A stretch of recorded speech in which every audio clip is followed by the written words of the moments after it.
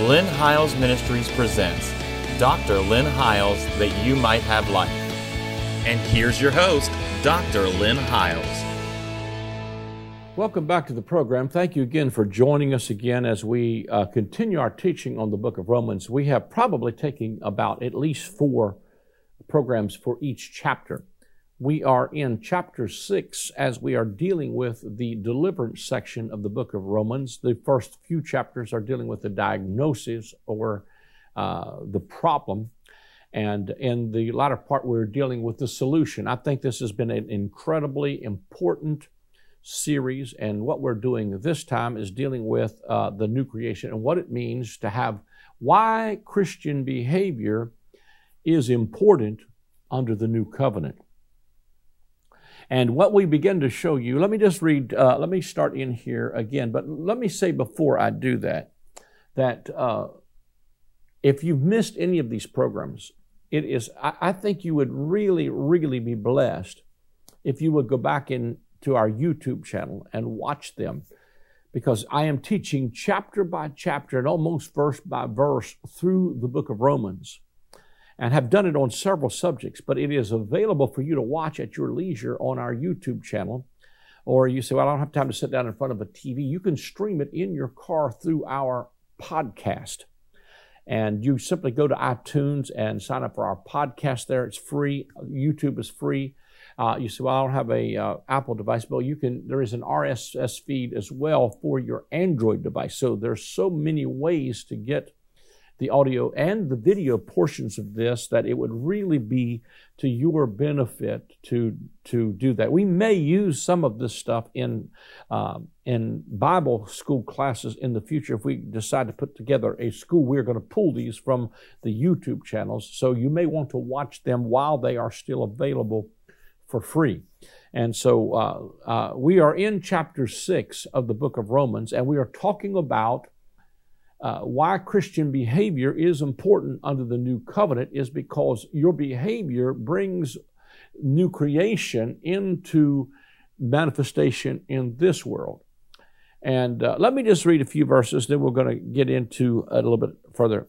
Romans 6 verse 1 says, so what do we do? Keep on sinning so God can keep on forgiving. I should hope not. That's his response. I should hope not. For if we have left the country where sin is sovereign, how can we still live in our old house there? Or didn't you realize that we packed up and left there for good? That is what happened in baptism. We went under the water, we left the old country of sin behind, and when we came up out of the water, we entered into the new country of grace, a new life in a new land. That's what baptism into the life of Jesus means. When we were lowered into the water, it is like the burial of Jesus, and we were raised up out of the water.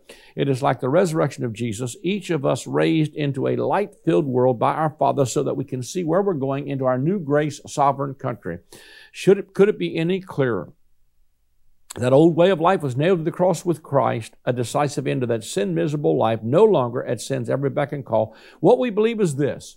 If we get included in Christ's sin-conquering death, we also get included in his life-saving resurrection. We know that when Jesus was raised from the dead, it was the signal of the end of death as the end. Never again will death have the last word. When Jesus died, he took sin down with him, but alive, he brings God down to us. Because what happens is that the reason Christian behavior is important is because it brings God's new world. It brings heaven to earth. It brings the kingdom to come. His kingdom come, his will being done in the earth in our present circumstances, which gives us this abundant life. There are principles of life, and you need to go back and listen to the first 3 segments. I cannot go back and keep reviewing them.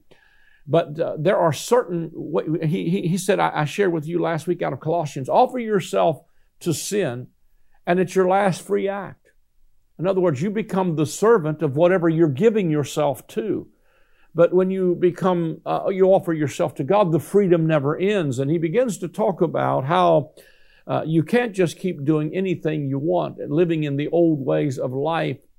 He said, what did that get you to? An end of life where all you got was the wages of sin. Your pension was death. But the real gift of God was to give you real life right here, right now, because he's bringing God down to us. So we've had this theme consistently through this series about living in this new life in a new land. I'm not going to go back and read a lot of that again.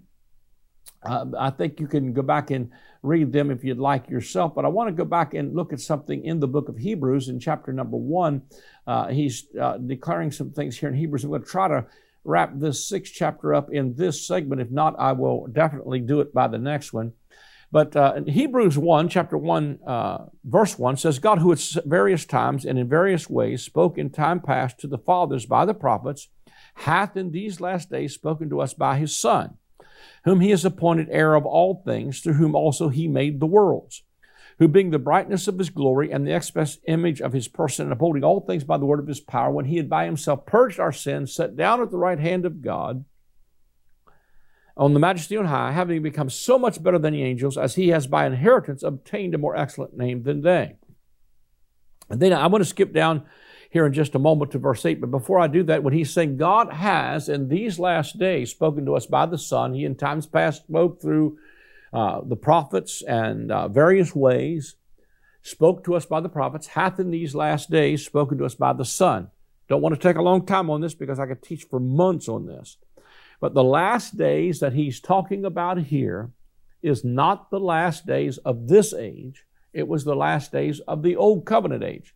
Paul is talking to Hebrews who are in the transition coming out from under the old world and the old covenant and into the new covenant. Now, we've been talking about in the last several segments God's new creation world. That new world began with the resurrection of Jesus. It began with him introducing and preaching and telling people that the kingdom of heaven was within their grasp and within their reach, and that God's new world was invading this one, and the new creation was coming through the resurrection of Jesus Christ. And God's new creation project, his making all things new, was now underway through the resurrection of Jesus Christ. So when he's talking about God hath in these last days, he was not talking about the end of the world global. He was talking about the end of the age, and he was talking about the end of that old covenant age dominated by sin, by the curse, and by the old covenant, and coming into God's new creation, God's new world, God's new covenant,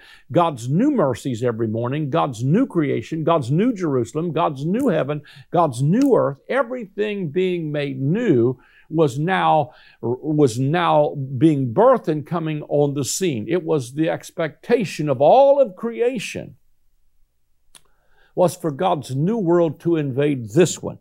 What we have taught, and I think mistakenly, is that the gospel is about how I get from here to there rather than about how I can get what's happening there to operate here. But once again, when Jesus taught the kingdom, he was not talking about other world stuff. He was talking about this world stuff and how to bring that world into this world. And even the Pharisees understood that when they said, Lord, when will the kingdom come? And when Jesus taught them how to pray, he taught them to pray, your kingdom come, your will be done in earth as it is in heaven.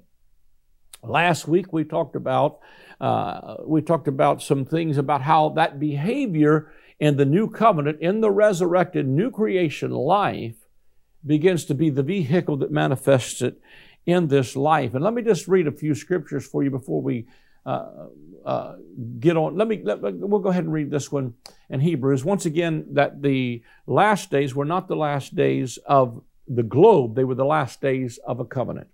A lot of the language of Scripture, when it's talking about the old heaven and the old earth and the new heaven and the new earth, are not dealing global and literal. They are dealing with covenantal. God uses that imagery all through the Scriptures to describe something of the old covenant and the old world, and then the new covenant and the new world.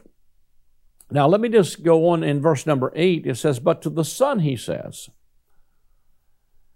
In other words, in the last days, he's talking to these Hebrews, God is not speaking to us in and through by the prophets. It doesn't mean we don't have prophetic language or that we don't have prophets today alive in the church, but it means God is speaking to us in this last day to these Hebrews by his Son, whom he has made heir of all things. Jesus is going to get his inheritance, and he's the heir of all things, as he has obtained a more excellent name than the angels. In the first chapter of Hebrews, he's talking about Jesus is better than angels because the first covenant was delivered by the hands of angels, but the second covenant was delivered by the Son himself.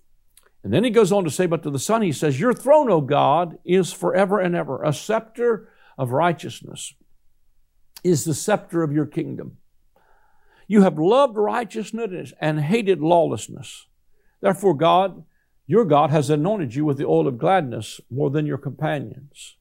The reason he loves righteousness and justice is because when he loves righteousness and judgment and hates iniquity is because righteousness and right doing and right living and justice is what brings God's new world into this one. It protects the fatherless, the widow, the orphans. It doesn't take advantage. It protects them, and that's God's new world breaking into this one. Then he goes on to say, you, Lord, in the beginning laid the foundations of the earth, and the heavens are the work of your hands. They will perish, but you remain, and they will all grow old, watch this key word, like a garment.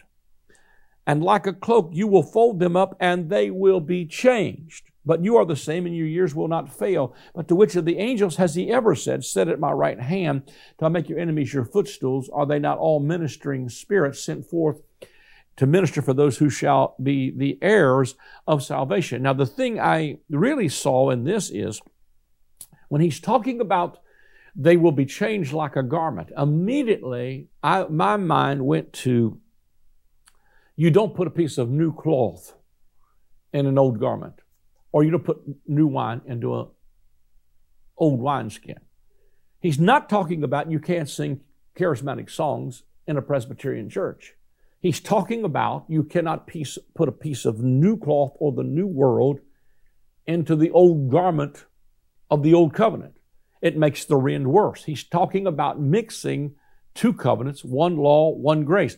And he's talking about changing the garment. If you remember last week, if I can pull it up very quickly here, I don't know if I still have it up or not, but in Colossians, the 3rd chapter especially, he talks about you have put on Christ. Let me come back here and let me just pull a few verses. This is Colossians 3, verse number 9, and this is from the Message. It says, don't lie to one another.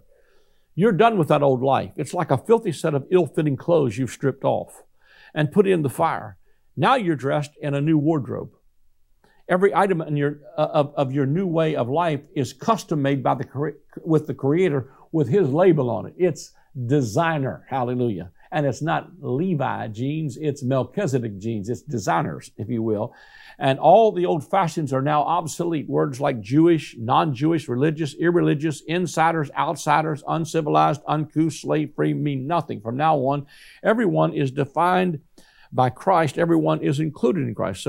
So chosen by God for the new life of So chosen by God for this new life of love, dress in the wardrobe God picked out for you.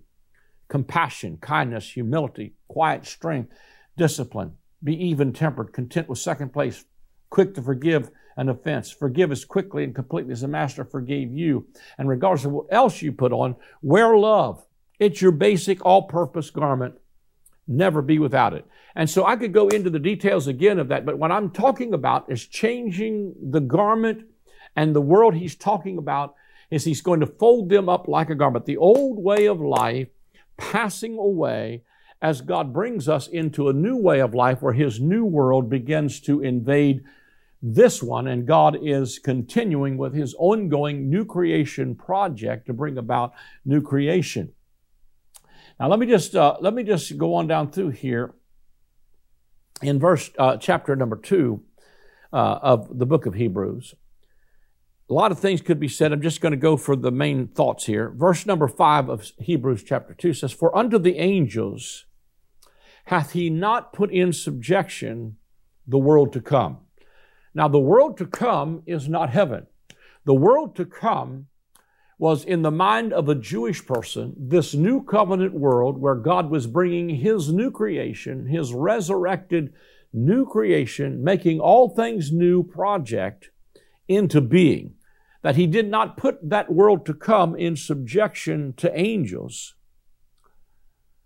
whereof we speak, but one in a certain place testified, What is man that thou art mindful of him, or the son of man that you visit him? You made him a little lower than the angels. You crowned him with glory and honor, and did set him over the works of thy hands. Thou hast put all things in subjection under his feet, for in that he had put all things in subjection under him, he left nothing that is not put under him. But now we see not yet all things put under him, but we see Jesus, who was made a little bit lower than the angels. Now, let me just say to you that what he's saying here, the world to come was not put in subjection to angels. It was put in subjection to man. Now, let me tell you that the first creation, God told Adam, have dominion, subdue the earth, be fruitful, multiply, replenish. And the Lord God blessed them. That's grace. And said, be fruitful, multiply, replenish. We come into a new garden. I've already covered this, so I'm not going to review it. But through the redemptive work of Christ, God has restored us back into a garden where he says, and the Lord God blessed them and said, be fruitful, multiply, and replenish. You are blessed to be a blessing and to be fruitful, to multiply, and to bring into this world God's new creation. But he did not put the world to come in subjection to angels. You can sit around and pray and send angels all you want. Now, they may be sent forth in the earth to minister for those who shall be the heirs of salvation, but God put man in charge. Psalm 115, verse 16 says, the heaven of heavens, even the heavens are the Lord's, but the earth hath he given to the children of men. When he is saying in Hebrews 2 that he made him a little lower than the angels, what is man? He says that he did not put the world to come in subjection to angels, but he put them in subjection to a man. And then he said, testified in a certain place, what is man that you are mindful of him, or the son of man that you visit him? He is quoting, I believe it is Psalm number 8, where I believe it is the psalmist says, when I consider the moon and the stars and the works of your fingers, and all that you have created, what is man that you are mindful of him? Thou crownest him with glory and honor and made him a little lower than the Elohim. Now watch this. God, another translation says, when I consider the moon, the stars, the works of your fingers, all of this vast creation, what is man that your mind was full of him? In other words, God put man in charge in the earth. Now, we could, listen, although I believe God is in control ultimately in the final end of it, he is not in control of every detail. If he was, there would be no genocide, there would be no rape, there would be no poverty, there would be no hunger. God put his vice regent in the earth to rule and have dominion, to be fruitful, to multiply, to replenish, and to guard and keep the garden, to be stewards of God's creation. Maybe we haven't done a good job of it, and we want to blame God for all the problems in the world. So if there's a God, this wouldn't happen. If there was a God, this wouldn't happen. No, that's not the truth. If man would have done what God told him to do, there wouldn't be these problems. So what God does is he takes on human form and comes down and shows you how to bring his new world into this world. He shows you how to demonstrate and put on this new garment that's being changed, that your basic garment is love. And so Jesus comes on the scene, and everywhere he went, he was demonstrating God's new world. He was bringing God's new creation into this dimension, and he was doing it as he healed the sick, raised the dead, called the outcast, called the people that nobody else wanted, and the rejects of society, and begins to pour into them. He begins to bind the brokenhearted, set at liberty them that are bruised. Because every time he does that, he forgives sins. He heals the leper. Every time he does that, he brings God's new world into this one. Now let me read you just a few scriptures concerning new creation, and hopefully I can get into Matthew here a little bit. It says, this 2 Corinthians 5, 14 through 21, our firm decision is to work from this focus center. One man died for everyone. That puts everyone in the same boat. He included everyone in his death so that everyone could be included in his life. A resurrection life. A far better life than people ever lived on their own. Because of this decision, we don't evaluate people by what they have or how they look. We looked at the Messiah that way once and got it all wrong, as you know. We certainly don't look at him that way anymore. Now we look inside, and what we see is that anyone united with the Messiah gets a fresh start, is created new. The old life is gone, a new life burgeons. Look at it. All of this comes from God, who settled the relationship between us and him, and then called us to settle our relationship with each other. God put the world square with himself through the Messiah, giving the world a fresh start by offering the forgiveness of sin. Maybe it's good for us to offer forgiveness to people too. Maybe that's how the world can get a fresh start. God has given us the task of telling everyone what he's doing. We're Christ's representatives. God uses us to persuade men and women to drop their differences and enter into God's work of making things right between them. This is a new creation project. We're speaking for Christ himself now. Become friends with God. He's already a friend with you. How, you say? In Christ, God put the wrong on him who never did anything wrong so that we could be put right with God. And so we see then that what he's saying is God is making everything new by forgiving this creation, and that God made it right, and that he put all things on him who never did anything wrong so that we can be made the righteousness of God in Christ. 2 Corinthians, the 5th chapter, verse 14 through 21 says, for the love of Christ compels us. This is our love wardrobe. Because we thus judge, if one died for all, then all died. And he died for all, that those who live should no longer live for themselves, but for him who died for them and rose again. Therefore, from now on, we regard no one according to the flesh. Even though we have known Christ according to the flesh, yet we know him thus no longer. Therefore, if anyone is in Christ, he's a new creation. Old things have passed away. Behold, all things have become new. Now all things are of God, who has reconciled us to himself through Jesus Christ and has given us the ministry of reconciliation. That is, that God was in Christ reconciling the world to himself by not imputing their trespasses to them, and has committed to us the word of reconciliation. In other words, when we forgive, even as God for Christ's sake has forgiven us, what happens is if God is not counting men's trespasses against them, maybe we should act in the same way and put on this new love wardrobe. And he goes on to say in verse 20, now then we are ambassadors for Christ, as though God were pleading through us. We implore you on Christ's behalf, be reconciled to God. For me, he made him to be sin for us, that we might become the righteousness of God. God offers the new world a clean slate by offering them the forgiveness of sin. Our assignment is to persuade men and women to drop their differences and enter into God's work of making things right between them and becoming friends of God. Also note that this scripture is in the context of the judgment seat of Christ. If you look at the rest of it, it's talking about the judgment seat. God's new world includes justice. Righteousness is also justice, the justice of God. It is him defending the fatherless and the widow, the broken, the outcast. He brings judgment into the world by declaring the favor of God to those who are bruised, brokenhearted. If you could see that in the first message Jesus ever preached, when he said, he's anointed me to preach the gospel, to set at liberty the poor, and them that are bruised, and to declare the acceptable year of the Lord. And probably won't have time in this segment, but I might do one more segment on the Beatitudes, because the Beatitudes would be a good place to start on how people are to be treated. Our assignment as children of God is to behold him in worship and then reflect his image in the earth.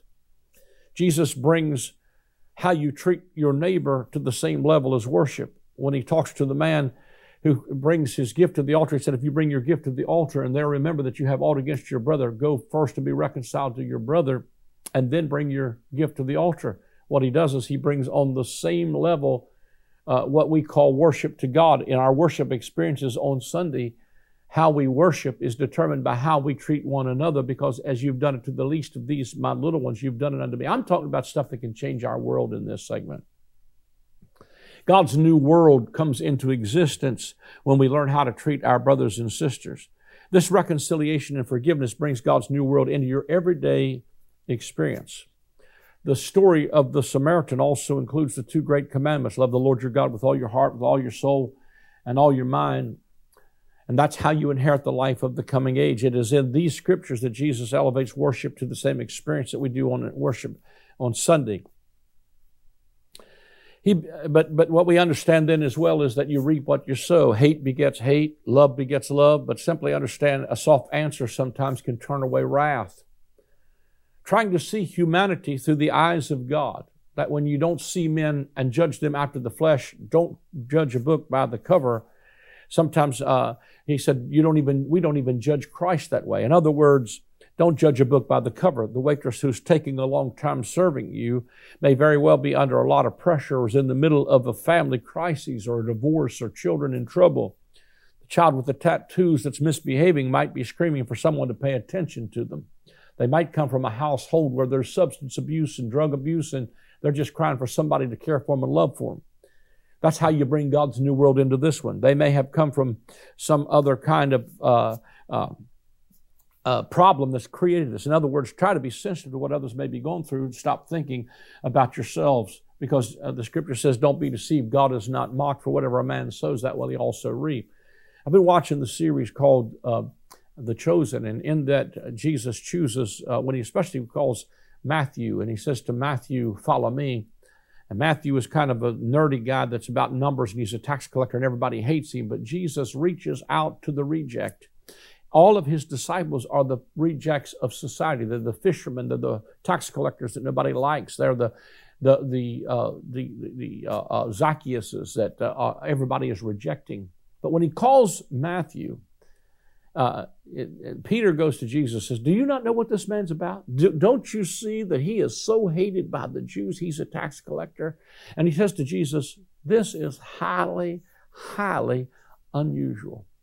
And Jesus looks back at Peter and says this, get ready for the unusual, because that's what's going to happen from here on out. The unexpected, the unusual. When you reach out to the outcast, the broken, the widows, sometimes bringing God's new world into this one is as simple as going across the yard and mowing the lawn of the old lady that can't do it anymore, or go visit someone who's shut in. That's bringing God's new world into this one. Well, we're done for this segment. I'm out of time. I'm going to do one more. If you'd like to sow a seed into the ministry, please go to the website there, and you'll see where you can give it via credit card and through our PayPal portal. And you can also set up a monthly debit if you'd like to. If you'd like to give a one-time gift or a monthly debit. You can also send a check or money order to the address on the screen, or you can call the number that comes up on the screen and someone will take your call. But do it today. God bless you. We need your help. Hallelujah. Bless you. I am excited to announce the release of my latest book titled The Great I Am. In this book, we will explore the 7 times in the Gospel of John that Jesus says, I am. When he uses that phrase, it is always in contrast to something from the Old Covenant. For instance, they thought Moses and the law was the door into the sheepfold, but Jesus said to them, I am the door. They thought that Israel was the true vine, but Jesus said to them, I am the vine, you are the branches. As you read the pages of this book, you will discover that Jesus removed the covenant of death and replaced it with the covenant of life. Get your copy of the book, The Great I Am, today.